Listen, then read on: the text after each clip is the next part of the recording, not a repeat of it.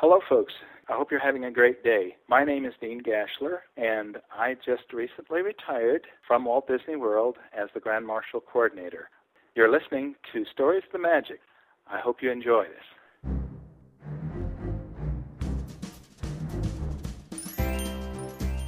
Welcome to Stories of the Magic, an unofficial Disney podcast, with your host, Randy Crane. Hear stories from Disney cast members, Imagineers, artists, and more, right here on Stories of the Magic.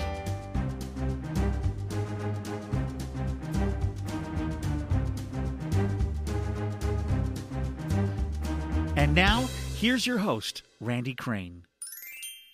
Welcome to episode 39 of Stories of the Magic. I'm Randy, your host. Thank you for joining me.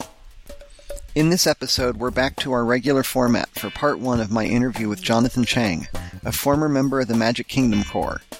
If you weren't around Disneyland in the 1990s, you may never have heard of this group, though if you're familiar with Future Corps at Epcot, you know the concept. I don't hear this group talked about much, so I'm excited to get to share about them with you. Now, for some reason, there were some issues with the audio levels in this episode, so the volume is a bit irregular at times. I cleaned it up as much as I could, but it's still not where I'd like it to be.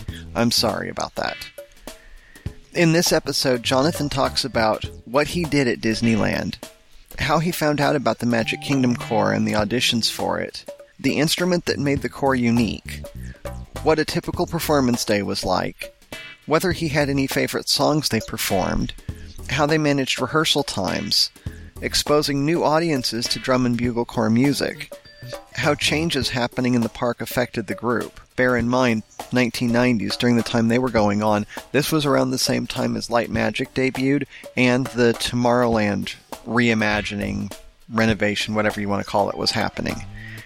The one song they tried and immediately pulled, how the end of the Magic Kingdom Corps' run came about, the relationship between the Magic Kingdom Corps and the Trash Can Trio, and if he'd given any thought to working at Disneyland before the opportunity to perform with the Corps arose. By the way, I played Dean Gashler's intro at the beginning of this episode because he has a new book out. The book he mentioned when he was on the show, I Led the Parade, Main Street Memories, is now available. You can get it on his website, deangashler.com. Gashler, deangashler.com, and I'll link to that in the show notes. And now, a brief word from a fellow podcaster and friend, and then it's time to turn the page and start this story. Have you ever experienced uncontrollable bouts of geekdom? If so, the Anomaly podcast may be right for you. In clinical studies, Anomaly's interviews, convention reports, commentary on geek culture, games, sci-fi and fantasy television, literature, and film provided a feeling of fullness while promoting health for optimal geekiness. The Anomaly podcast is not suitable for all people. Only geekily active cool chicks with a healthy sense of humor should listen. Geekily active cool guys should listen too. Anomaly has resulted in sudden fits of squee. Broad smiles may appear without warning and could become permanent. The most common side effects of Anomaly are unconsciously joining in the Gamma Quadrant golf clap, out loud, at work, to the amusement of co-workers, and attempting to interject opinions aloud to hosts who can't hear the listener. But in all cases, the benefits outweigh the risks. Ask your Anomaly if you're healthy enough for entertainment of this caliber. You don't need a doctor's messy handwriting to obtain a free subscription. Anomaly is available over the counter at Stitcher Radio and in the iTunes, Zune, and BlackBerry stores. You can also stream episodes of Anomaly and Anomaly Supplemental at anomalypodcast.com. That's ANOMALY podcast.com. Just one one-hour episode provides 24 hours of relief and never leaves a bad taste in your mouth. Music by JewelBeat.com. And now, this week's interview on Stories of the Magic. I've had a chance to interview a lot of interesting people on Stories of the Magic, and I've had a chance to make some new friends while doing that. But this is only my second time to interview somebody that I already knew. by the time we got to this recording of the show. I had one several episodes back, which was a coworker, and today I actually get to talk to somebody who was my band director when I was in high school, my senior year.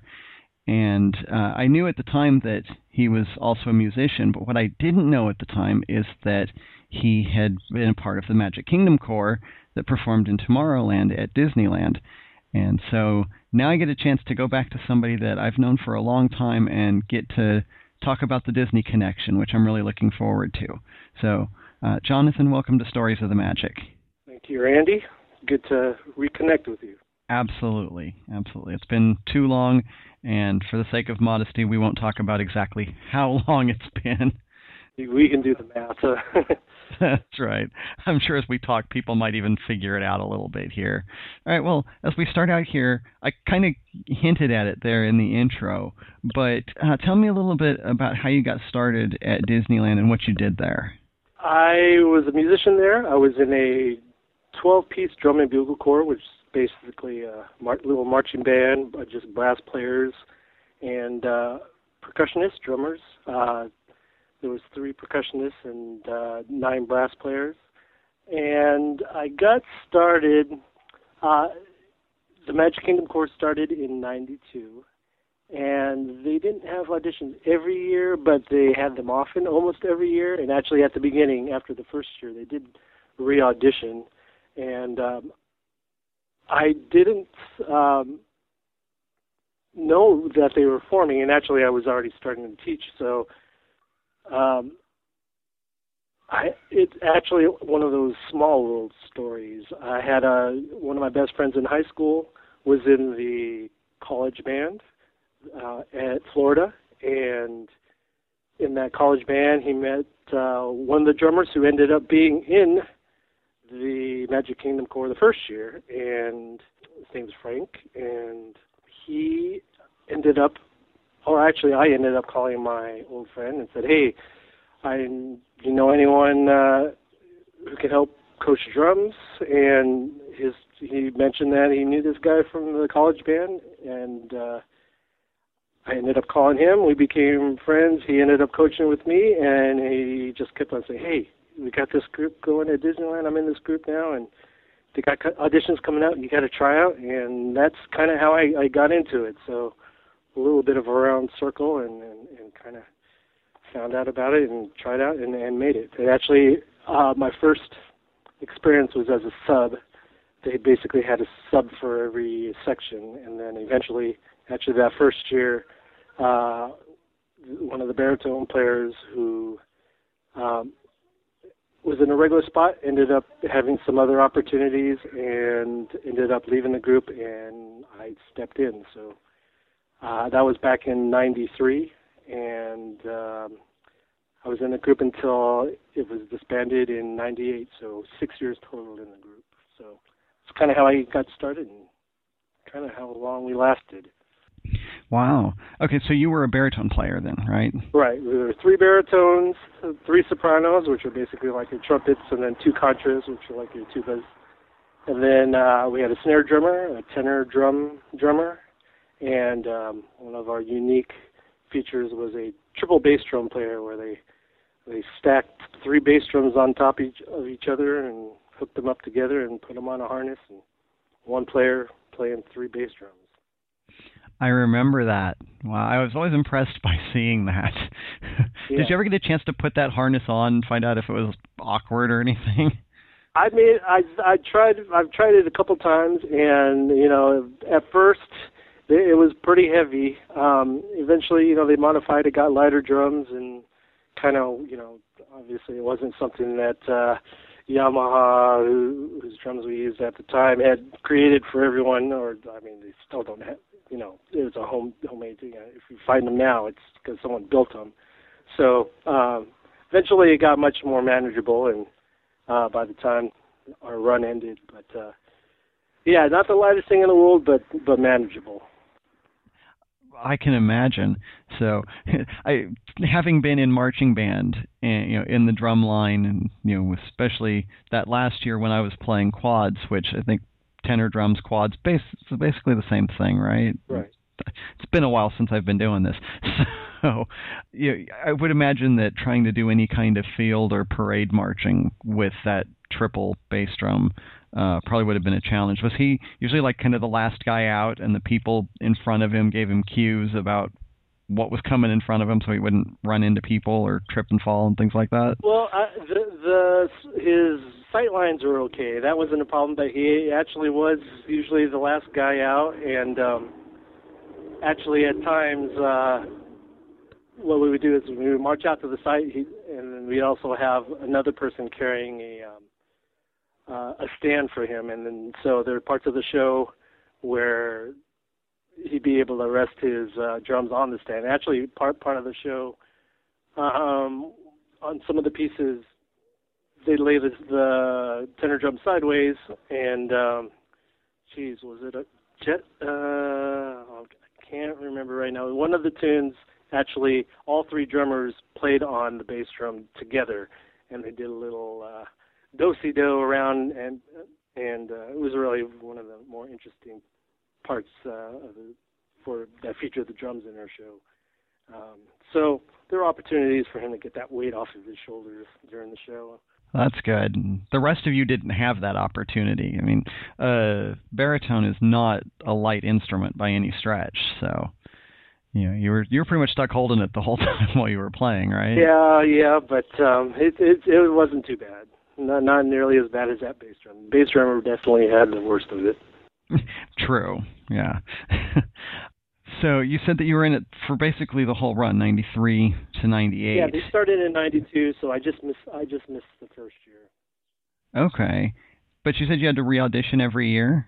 Well, not every year, but more often than not. I maybe had, including the first audition I was at, there were probably maybe 4 auditions during the run. 3 or 4 auditions, for sure 3. Wow. Yeah, it was almost expected that at some point they were going to re-audition the group. Did they do that just to make sure that people kept their standards of performance up, or why would they do that if they didn't have to rotate a spot out? Any idea? Well, sometimes personnel change because like in the case that I became one of the regular guys. I mean, I left. The person who I replaced left. Part of it was for subs. Sometimes because of a member leaving, and then other reasons you might just have to conclude on your own. Okay, fair enough.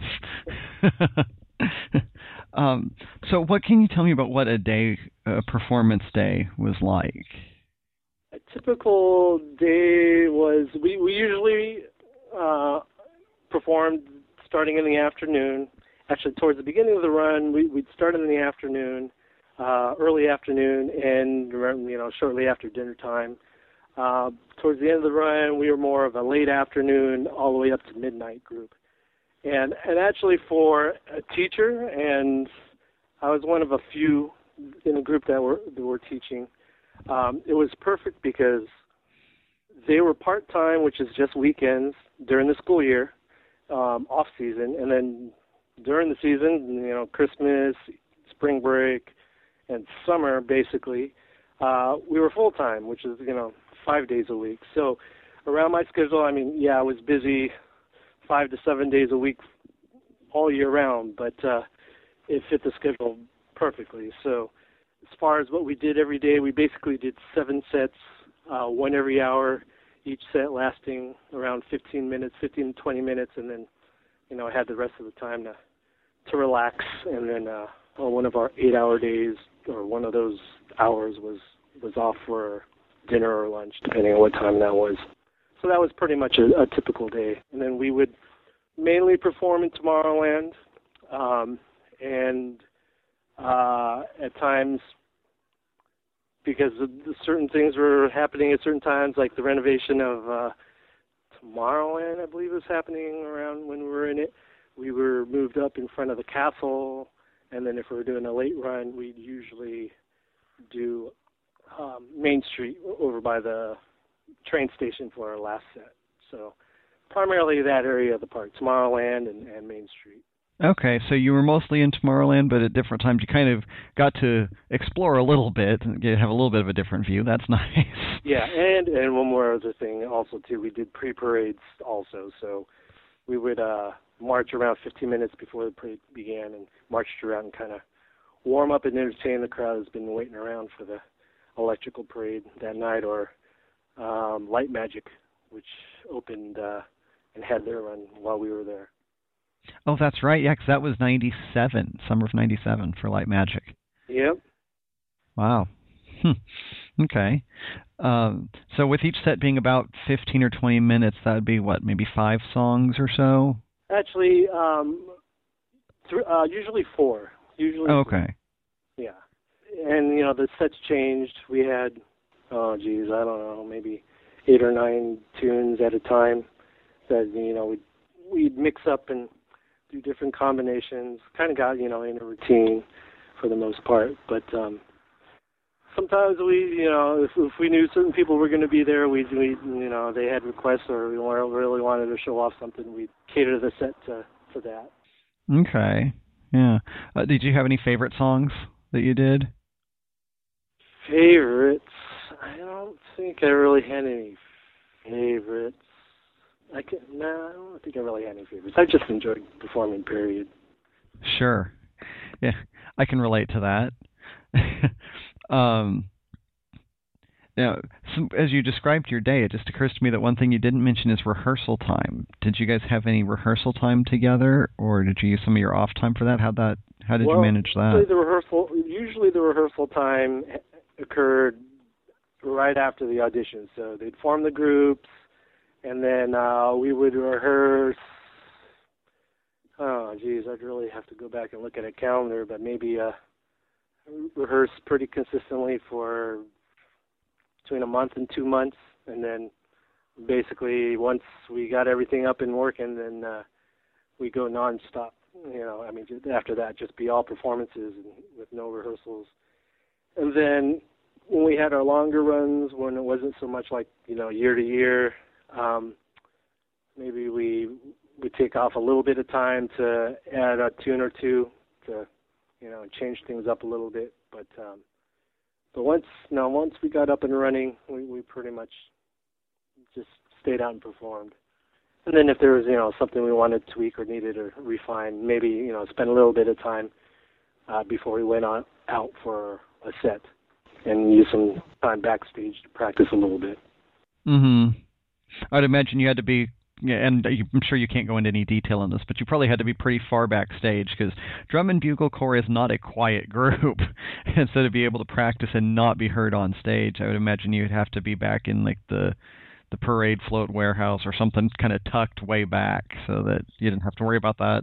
When we rehearsed with everyone, we actually, if you're a cast member or if you remember or familiar with the area, this is pre-downtown Disney and all that, we would practice over in the west lot entrance. So there's a rehearsal hall over there. That was before they built that nice green admin building and everything. All that stuff came up during our run, actually. So, but the extensive rehearsals were actually even off property too. We actually rehearsed a couple years over at Fullerton College. So.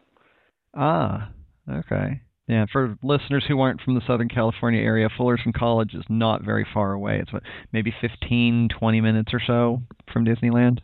Yeah. Okay, so that'd be a convenient spot for everybody to get to. Good. I'm sure that you kind of attracted a pretty consistent fan base of at least a portion of your audience each time. This is right around the time where annual passes were starting to really gain in popularity too. So I can imagine annual pass holders would tend to show up to your shows fairly often. Right. We definitely had some regulars there. Some that were really regular, like you could almost count on every week, and others must be pass holders because they consistently pop up once or twice a month. So yeah, we definitely had a following. Not huge and completely fanatical, but a good base to cheer us on. Right. It's nice to have that seed group in the crowd that can help get the others going or something like that. Yeah. So, yeah. So, now, when it comes to drum and bugle corps, at least from what I know of it, I think generally a lot of the people that get exposed to it are people who are already marching band type of fans. Like, you don't generally go to a Drum Corps International show or something like that if you're not a marching band fan. But at Disneyland, you've got a whole big cross-section of people that are coming through, some who are that, some who've probably never even heard that kind of music before. So did you ever have any kind of guests there that maybe at first didn't really understand what was happening or what kind of music they were hearing or something like that, but they, like, over the course of the set, maybe they got more into it, that you saw as you were doing your performances, or even maybe came back later in the day after they'd heard you once earlier? For sure, for just a casual park goer, I mean, you don't have to be a fan of drum corps or marching band and enjoy us. I mean, what really attracted us, well, usually our routine is when we go out on stage, we would do a big old loop. So with drum cadence going on. So that's going to start attracting you. And then when you start hearing the horns too, and we start the show, it almost always attracted a crowd right away. So getting a crowd wasn't a problem. And then our repertoire too was really entertainment friendly. We had a good mix. We had some drum corps standards, we had some Disney standards, and we had some, just all-around entertaining things. So, you didn't need to know what the music was, and at the same time, there were definitely some pieces of music that were very familiar to anybody who was watching, whether you knew drum corps or marching band or not. So, I think that was one of the nice attractions of our groups, and kind of helped us have a nice long run there. Yeah, 6 years, 7 years or so. That is a really good run for a performing group at the park. So you were there obviously at the time that the Main Street Electrical Parade was ending and Light Magic was coming in, since you had mentioned doing pre-parade for both of those. So there was those were just some of the changes that were going on at the park at the time in the entertainment. Did you notice, or did any of the things that were happening in the park overall, like the change in parades, did that affect you very much, or was your group pretty self-contained and isolated from the stuff going on around? Well, we were affected a little bit. Like I said, I mean, actually, that was when they redid Tomorrowland. Mm-hmm. So we were actually, relocated, and so we did a lot at that time. Did a lot of our shows in front of Tomorrowland, or not in front of Tomorrowland, in front of the castle. So, that was a time where I wouldn't say we were out of our element, but with our costuming, we were really geared towards Tomorrowland. But Tomorrowland, Main Street, and the castle, there's a little bit of crossover there. So we were affected a little bit from that. And then actually towards the end of our run too, we kind of snuck in and stole the Tomorrowland Terrace.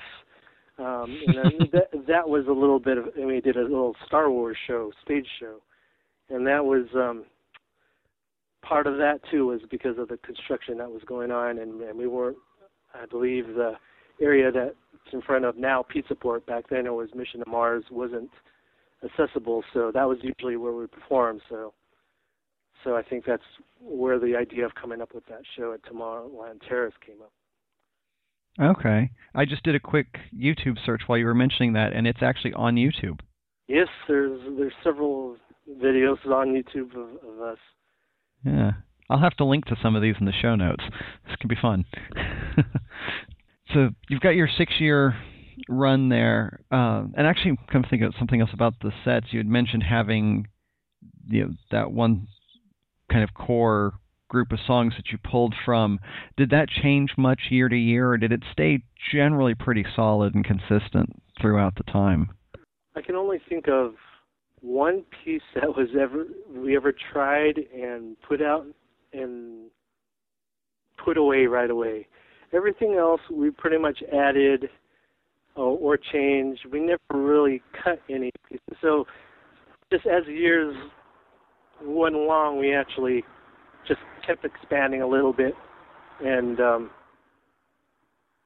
so it got tougher for the newer guys because they had more to learn than, the guys at the very beginning. But we kept it kept everything pretty much that we learned. Okay. Can you tell me what the song was that you tried out and pulled almost immediately? Well, we did this melody of Beach Boys melody that was kind of California girlish. Uh-huh.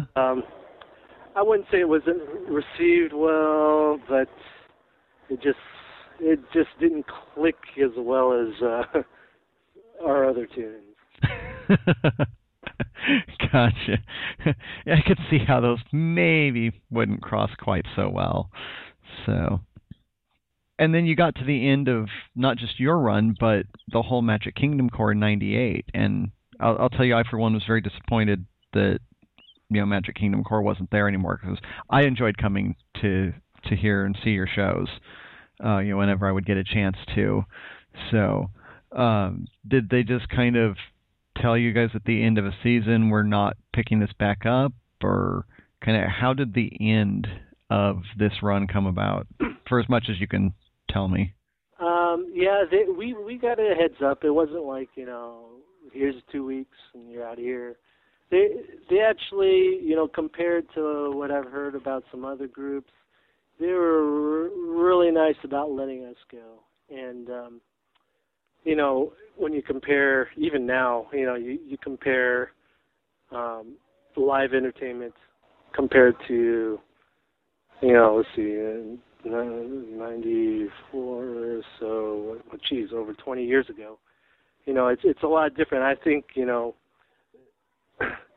there wasn't so much dollars and cents literally made into the decisions, more than 20 years ago, as opposed to right around when we were during our run, because I think a lot more decisions were made based on how much are you getting, how much value are you getting from what we're putting out in live entertainment. So especially if you look at the Christmas parade. If you look at the Christmas parade 30 years ago, and you look at the live entertainment that was in those parades back then, and then you look at it, what it is now, it's a lot different.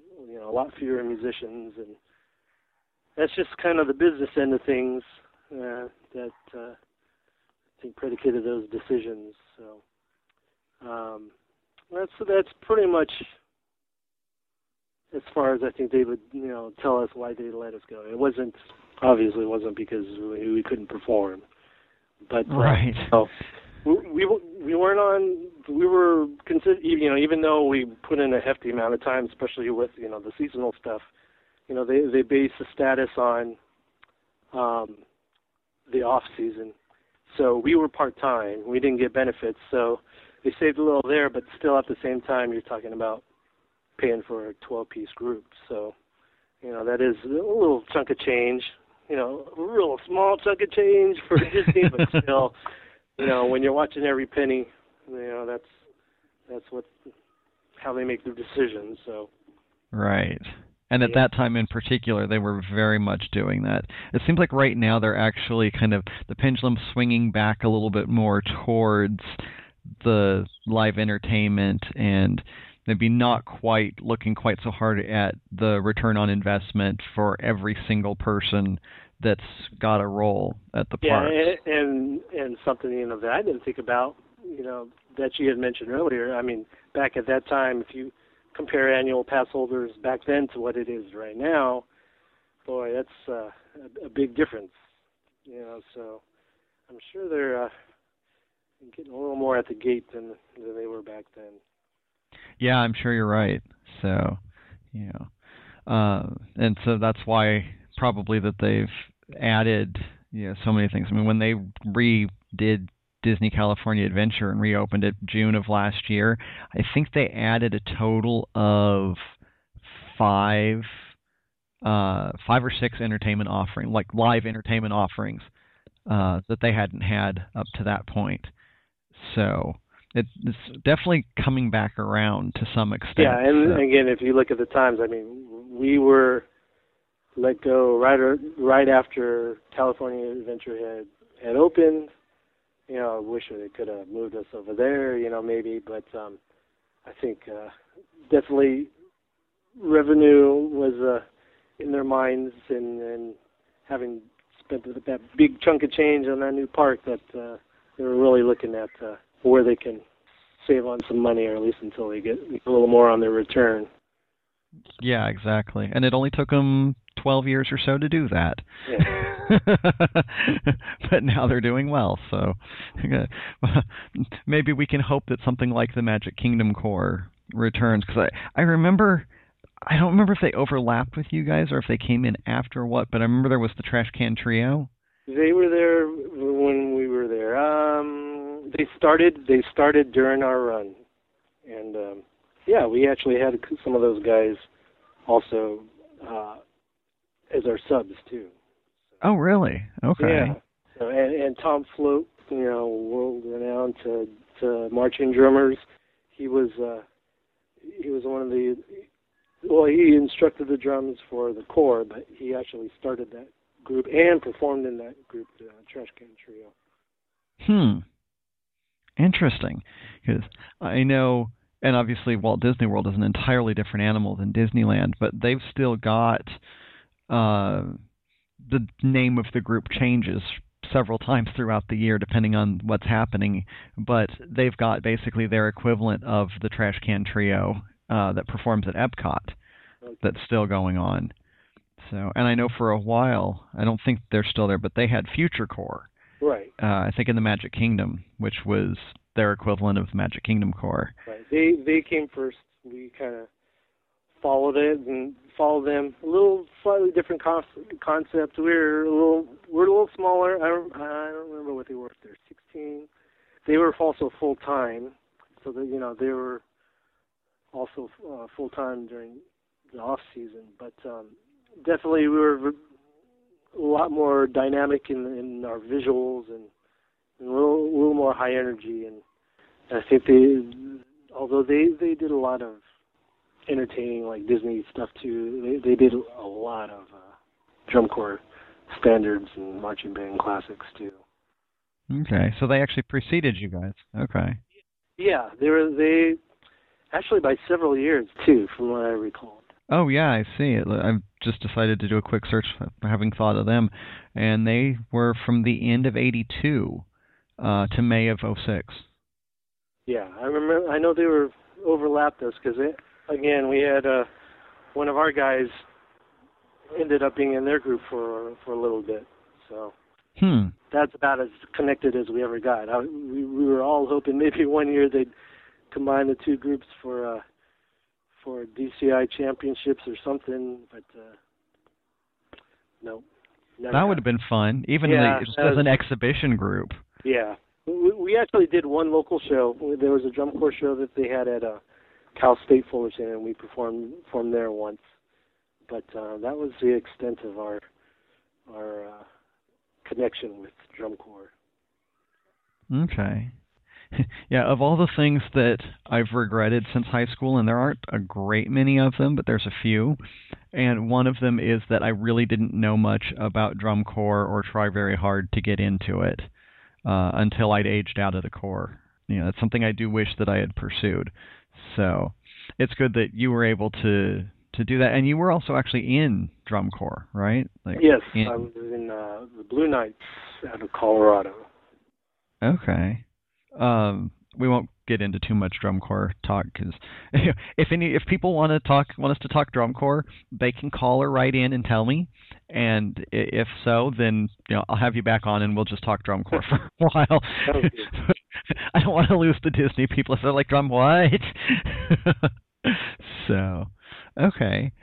Now, from the way you were describing how you got started, it kind of sounded like this opportunity just sort of was one that you kind of found out about through a friend of a friend who eventually became a friend, and then you kind of found out about it that way. But you weren't necessarily looking for, I want to work at Disneyland and I want to be a musician there. It was just kind of something that came about, right? Did I understand that? Just serendipity. Just kind of fell into my lap, yeah.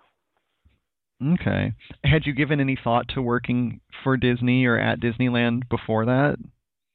Not seriously. I mean, I think, especially if you live in Southern California and, you think about part-time jobs as, a younger person, you think, especially maybe when you're a younger teenager, you think, Disneyland would be a great place to work, but outside of that, no serious thought about working at Disney, no. Okay. Once you actually did work there, did you ever think, wow, I wish I had done this sooner or anything like that? I don't know what I would want to do outside of being a musician if I were at Disney. For being a musician, I definitely enjoyed being an employee at Disney.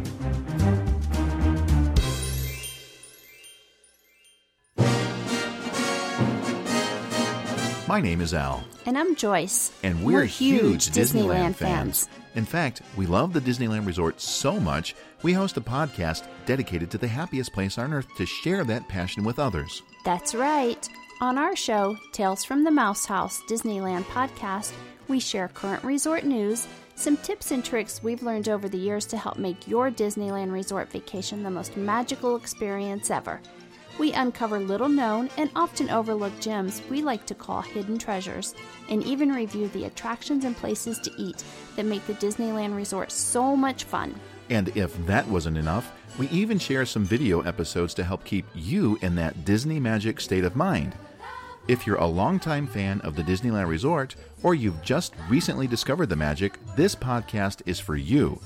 You can find Tales from the Mouse House Disneyland podcast at www.talescast.com and in iTunes. And remember, make it a Mickey day.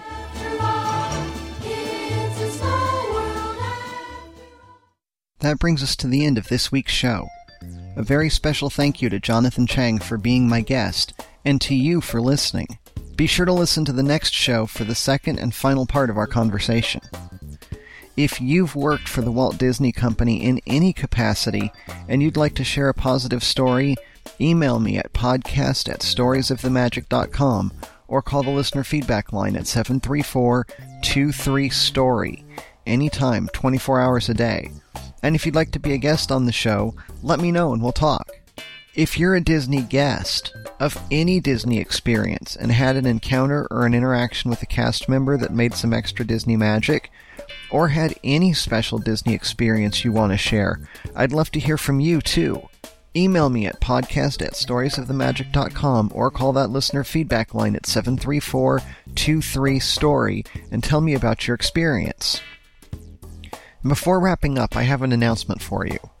As you may have heard me mention in the past here and on the Tales from the Mouse House podcast, I've been working very hard on my own book, Faith in the Magic Kingdom, and it's scheduled to be released in less than 2 months.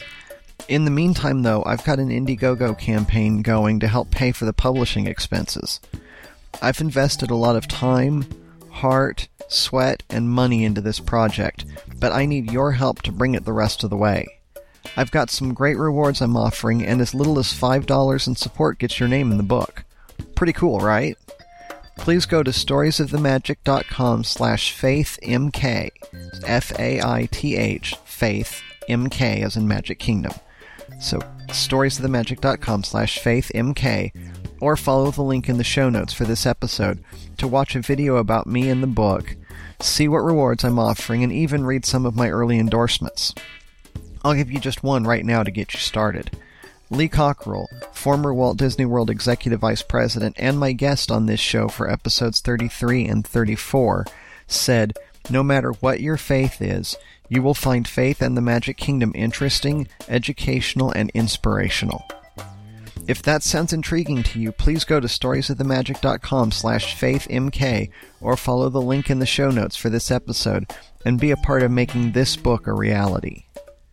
Subscribe to Stories of the Magic in iTunes, the Xbox Music Store, on the website, or you can hear Stories of the Magic while on the go with Stitcher Smart Radio.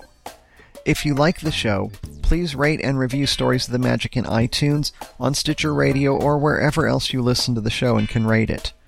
The more reviews and ratings the show has, the better it shows up in lists and searches, so it's easier for people to find. If you have any comments, questions, or suggestions, visit storiesofthemagic.com and leave a comment on the show notes for this or any episode. And while you're there, check out useful links for each episode in the show notes too. Please like the podcast on Facebook at facebook.com/storiesofthemagic. Follow the show on Twitter at twitter.com/storiesofmagic and tweet out that you're listening. Pin it on Pinterest, +1 on Google+. Just tell your friends about the show. Keep letting others know that you're listening so they can join in too. Thank you for joining me for this episode of Stories of the Magic. There will be other days and other stories, and this tale continues next time. You've been listening to Stories of the Magic with Randy Crane. If you have feedback, want to share a story of your own, or even be a guest on the show, write to Randy at podcast@storiesofthemagic.com or call our listener feedback line 734-23-STORY. And don't forget to visit the website storiesofthemagic.com for show notes from this and every episode and to leave your comments. Thank you so much for listening, and remember, live your dreams and make the magic in your world.